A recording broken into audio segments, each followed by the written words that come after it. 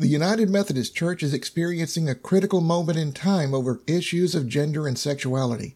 Some local churches are discerning whether to continue their affiliation with the United Methodist Church, and the debate has become so intense that it has spilled over into the consciousness of the general public. You may already know that, but what you may not know is how we got here. How a simple question from a man from Indiana, combined with a single phrase from a man from Texas, changed the course of history for the United Methodist Church. We'll have their stories and more of how we got here, right here on this special edition of the Untidy Methodist.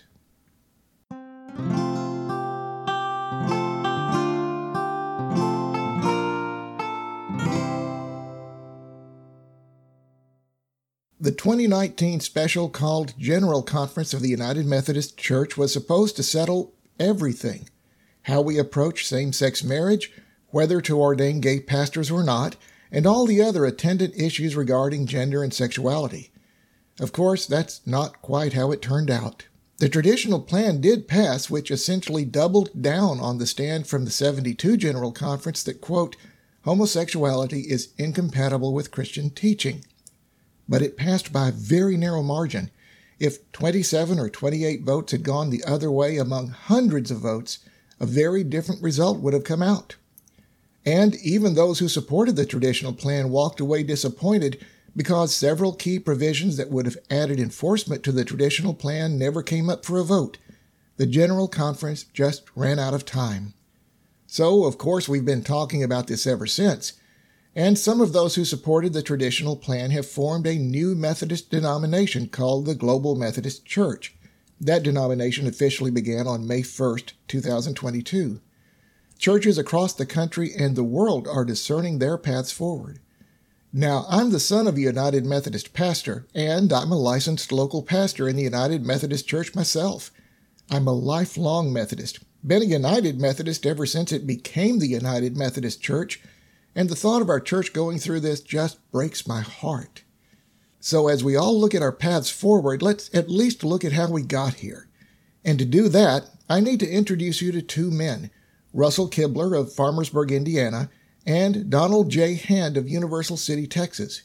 We also need to talk a little bit about what a general conference is and how the United Methodist Church came to this point. So let's start there.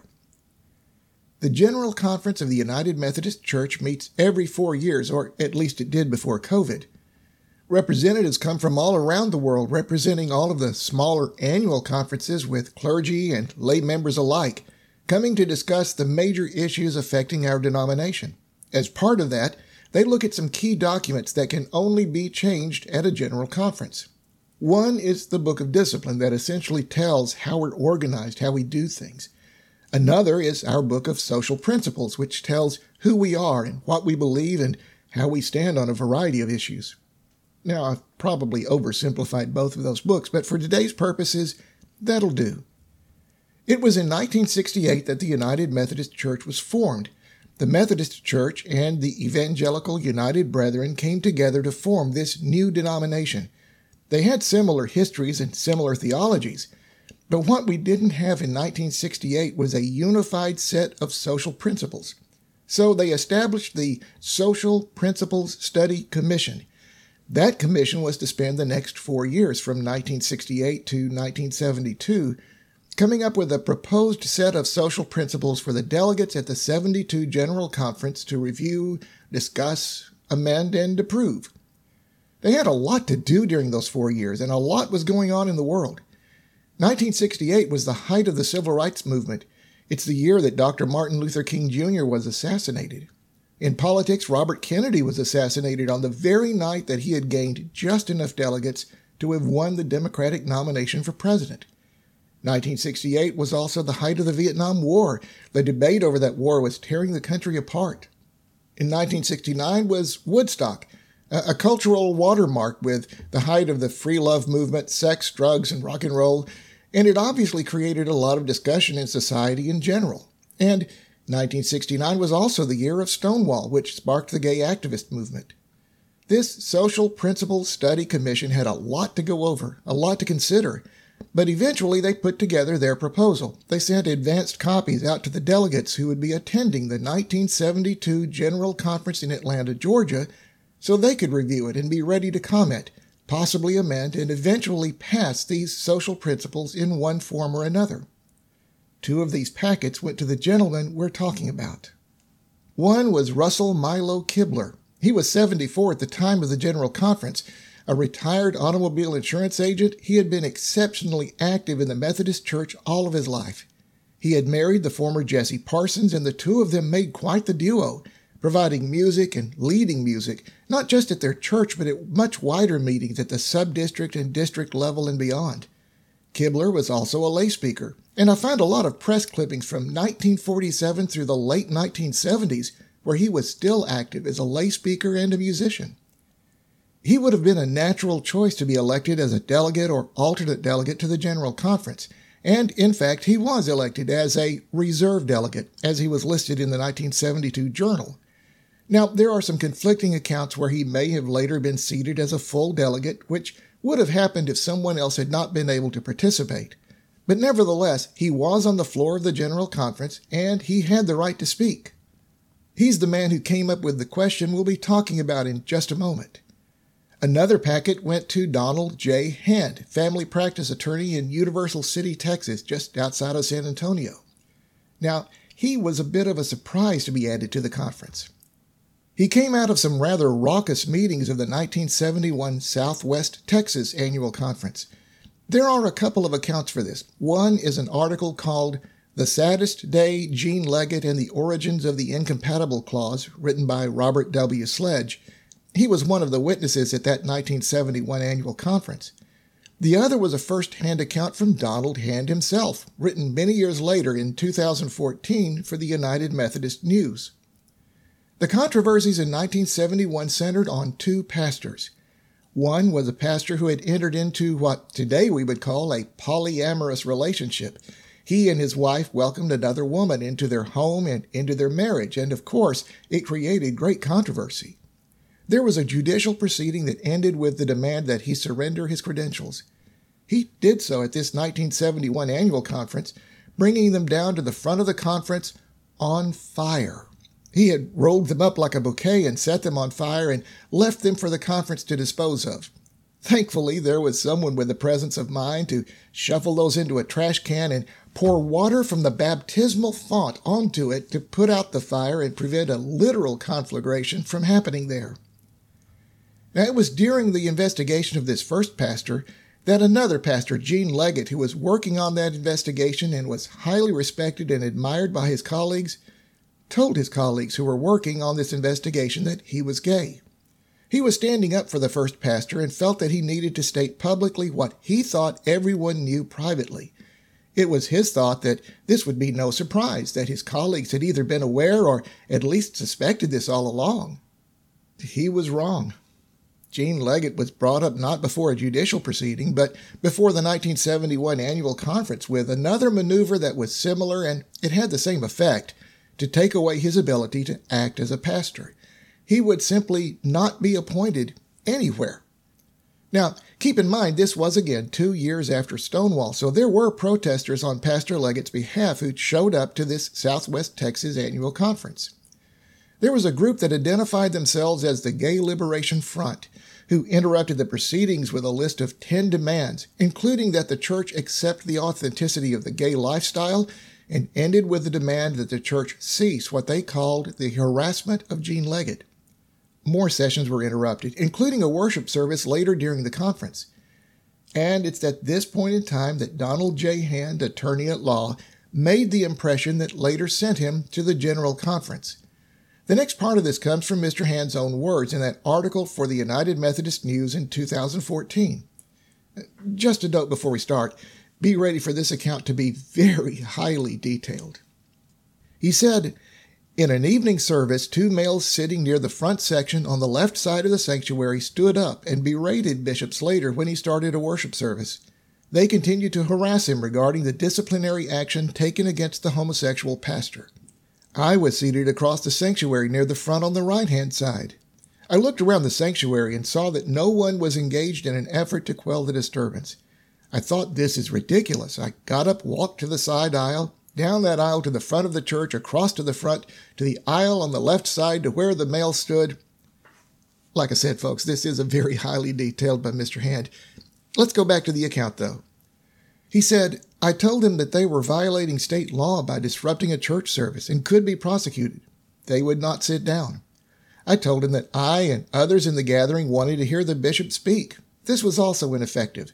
So I moved quite near the two and in a low voice suggested, now, I'm going to add my own inflection to this. I think this may be how he said it. It would be well if they would be seated and quiet. And whether he said it that way or not, it worked. They did agree and were seated and quiet. So he returned to his seat, and this caught the attention of those attending this 1971 Southwest Texas Annual Conference. As a result, they elected him as a full delegate to the upcoming General Conference of 1972. Donald Hand was getting ready for Atlanta when he received that packet from the Social Principles Study Commission. There was a section that caused him, as he later recounted, grave concern. After reading this, he knew he wanted to do something, but at the time he wasn't sure just what he would do, until struck by an idea during the debate itself at the General Conference. Here's the full text of that section of the Social Principles, ending with the part that he was concerned about. Quote, we recognize that sexuality is a good gift of God, and we believe persons may be fully human only when that gift is acknowledged and affirmed by themselves, the church, and society. We call all persons to disciplines that lead to the fulfillment of themselves, others, and society in the stewardship of this gift. Medical, theological, and humanistic disciplines should combine in a determined effort to understand human sexuality more completely. Although men and women are sexual beings, whether or not they are married, sex between a man and a woman is to be clearly affirmed only in the marriage bond. Sex may become exploitive within as well as outside marriage.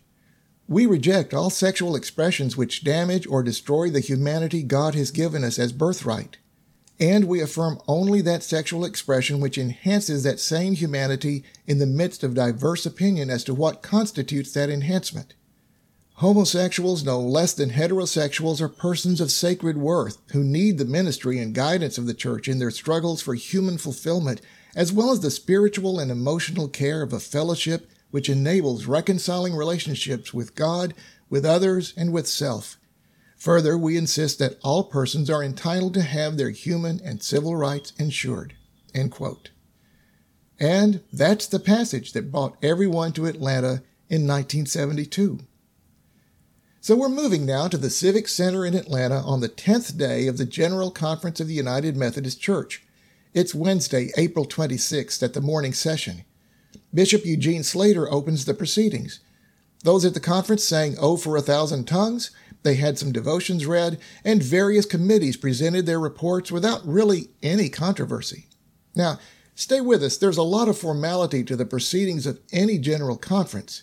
And I'd like to give you a sense on how different the early proceedings were prior to this big debate that was to come, even on some surprising topics.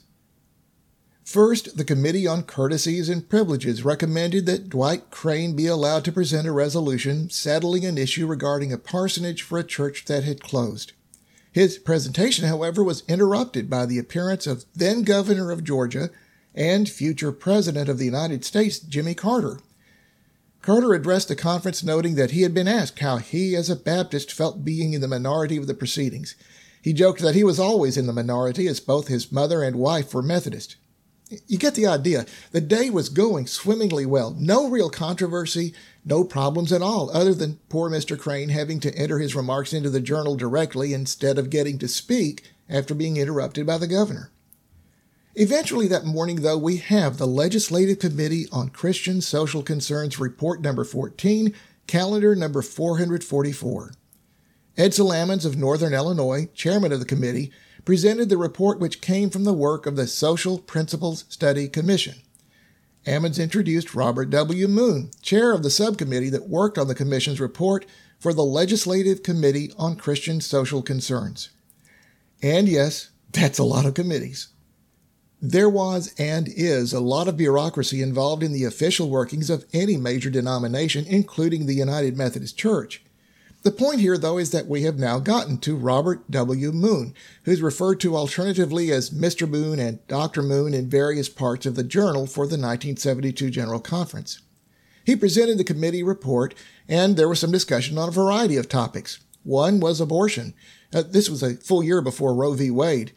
The church took the stand in their social principles proposal that a decision concerning abortion should be made after thorough and thoughtful consideration by the parties involved with medical and pastoral counsel, and it took the stand with an amendment that abortion should be removed from the criminal code. Surprisingly, considering today's debate on this issue, it didn't create a major stir, at least not according to the Journal of the Conference. But we've finally gotten to the big debate. It's at this point that we meet Russell Milo Kibler, representing the South Indiana Conference. He came to the microphone to ask a question, and he said, quote, "I want to ask a question and I may want to make an amendment. At the top of the page having to do with homosexuals, we have a statement there at the close of that paragraph, quote, further we insist that homosexuals are entitled to have their human and civil rights ensured, end quote. My question is, what do we mean by this?" That simple question started the debate that we still talk about today. Dr. Moon replied that this was an attempt to affirm our concern that some homosexuals are not allowed to keep their positions once it's discovered that they are homosexuals. They lose the right to employment in some places. This seems unjust and a violation of a natural right that is theirs. In other words, this was an anti-discrimination resolution rather than a recognition of same-sex marriage or gay pastors. So I'm guessing that right up to this moment in time, Dr. Moon anticipated that this would not create any major issue. As we know now, and as Dr. Moon was about to find out, this was absolutely not the case. Mr. Kibler continued, "I think I'll make a motion. I move you, sir, that we delete that sentence. Further, we insist that homosexuals are entitled to have their human and civil rights ensured. If I get a second, I'll tell you why." After he spoke in favor of his amendment, the debate was really and truly on, with statements trying to amend this in one direction or the other. Carlton Dodge of Eastern Pennsylvania moved to amend the motion to delete the last two sentences, including the sentence that homosexuals no less than heterosexuals are persons of sacred worth. Marvin Boyd of Northwest Texas tried a different approach, proposing that the words all persons be substituted for the word homosexuals. Now, during this time, the debate must have been getting rather heated, as the journal notes that as a matter of privilege, Marshall C. Helty of the Pacific Northwest Conference requested that persons refrain from applauding statements made in debate. And, of course, this request itself elicited applause. It sounds like the debate was getting raucous, and it sounds a lot like the debates that have happened ever since, including at the Special General Conference of 2019. C.W. Hancock of South Georgia asked a question that could have been a bit of a trap, but I have to tell you, looking back at the full transcript of this, I'm not sure whose side he was on, and you'll hear some things from Mr. Hancock that go in both directions. He started out with, "My question is directed to the committee. I'd like to know if it's the interpreted mind of the committee that in this report they have presented to us, that they are saying that homosexuality is a normal and acceptable expression of sexuality in our society."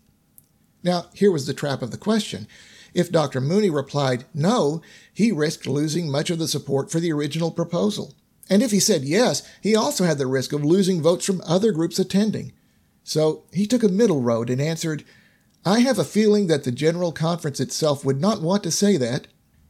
If you were going to say that what is normal is practiced by a majority of people, and then you read Dr. Kinsey's book," that was the Kinsey Report on Human Sexuality that had been highly controversial in the 1940s and 50s. So he continues, "And you realize that many things are described as normal which you and I would be unwilling to support, so I think that we were not trying to answer that question at all by the statement." Mr. Hancock pressed the issue further, and Dr. Moon replied, "We are not trying to answer the question as to the normality of homosexuality. We did not produce that kind of a document."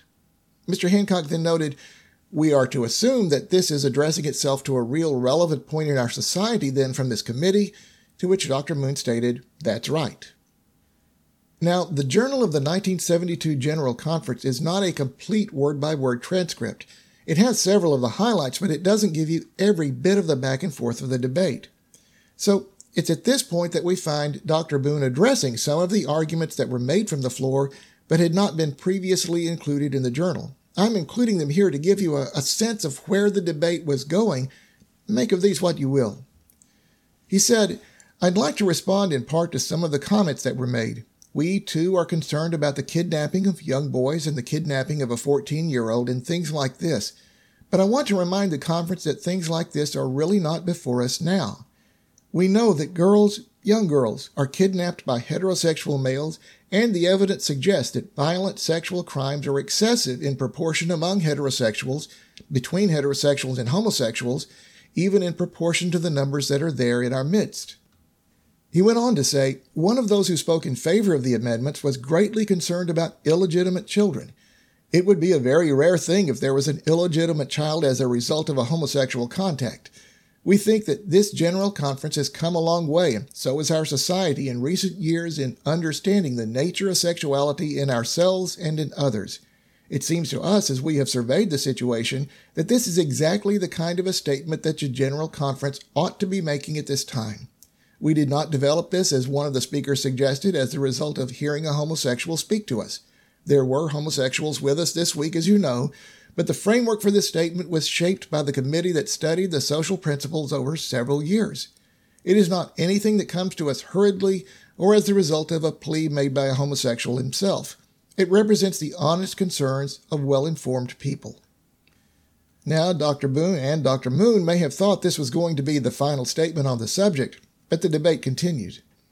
Victor C. Vinloan from the Northwest Philippines proposed an amendment to add the statement, "We do not recommend marriage between two persons of the same sex." That amendment did not pass in 1972. However, it's at this point in the debate that Donald J. Hand of Southwest Texas makes his stand at the General Conference.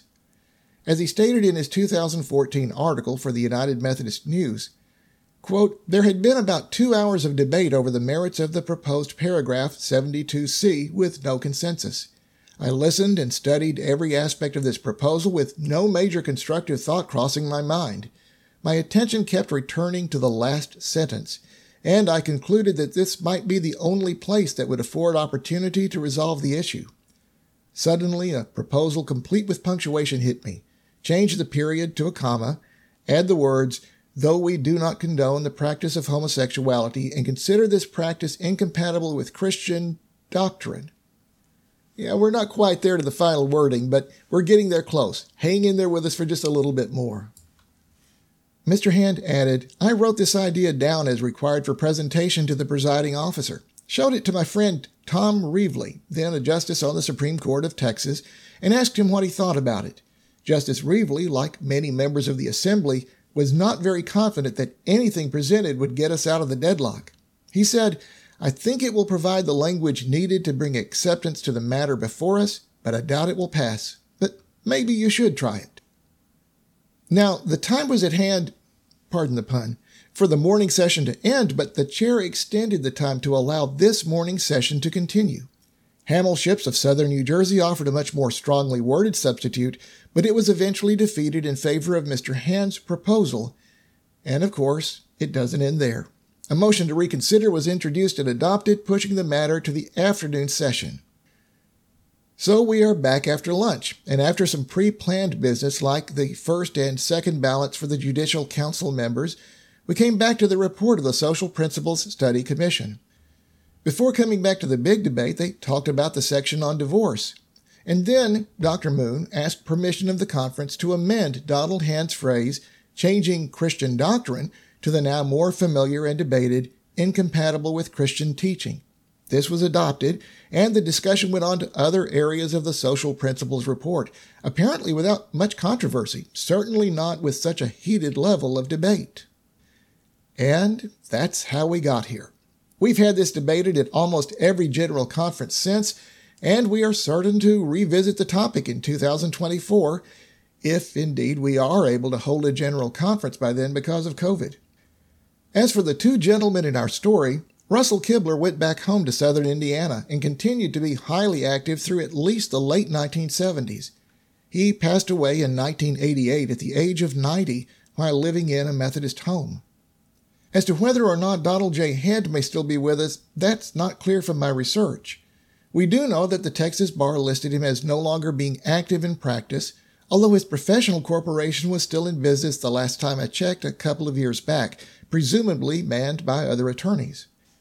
In 2014, he was asked to write for the United Methodist News and gave his full account, which we've been quoting quite liberally here. It included his belief that he had saved the Methodist Church at that time. As for what has happened since, subsequent general conferences have added statements that banned same-sex weddings and self-avowed practicing homosexuals from being ordained or appointed to a church. A ban was also added regarding United Methodist funds being used to support gay activist organizations or in any way promoting a, quote, homosexual agenda. Now, there are some notable cases of those challenging these rules, but they remain in place as the official stand of the United Methodist Church even to today. Since the 2019 special called General Conference did not end the debate, representatives from a variety of groups came together to develop something that became known as a Protocol of Reconciliation and Grace Through Separation. This would have allowed traditionalists to break away while retaining church property and would have given some $25 million to get them started as a new denomination. There would have been continued joint efforts in outreach and support to people in need across the world. There were people involved in the development of this protocol that came from just about all points of view. From the Wesleyan Covenant Association that would later establish the Global Methodist Church. From the Reconciling Ministries Network, a progressive organization in favor of removing the bans related to sexuality and gender, and many others in between those points of view. This protocol was announced in a press release on January 3, 2020, with the intent to present it to the 2020 General Conference of the United Methodist Church. Of course, COVID stepped in not long after this announcement, and we have not been able to convene a General Conference since. As a result, some of those favoring the traditional plan moved forward with the establishment of a new denomination on May 1, 2022. The protocol that would have been presented to the 2020 General Conference fell apart soon after, as others pulled away from that agreement.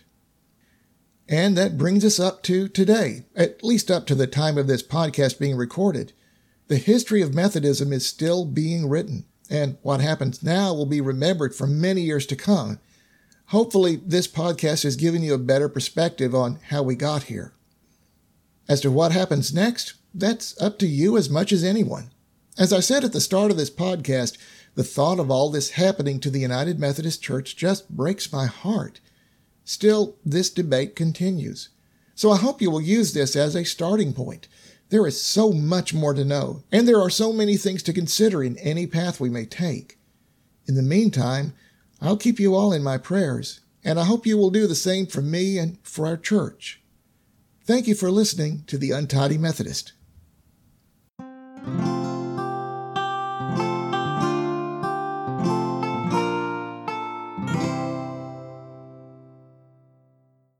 Thank you for listening to the Untidy Methodist. This special edition podcast is a production of the Untidy Methodist and is not authorized by nor does it represent an official stand of the United Methodist Church. You can find our free podcast on Apple Podcast, Google Podcasts, Spotify, SoundCloud, Facebook, CastBox, and Podcast Addict. Please like, subscribe, share, follow, and tell a friend. You can find an archive of all our devotional podcasts at theuntidymethodist.org. Your comments, your suggestions, and most of all your prayers are most welcome.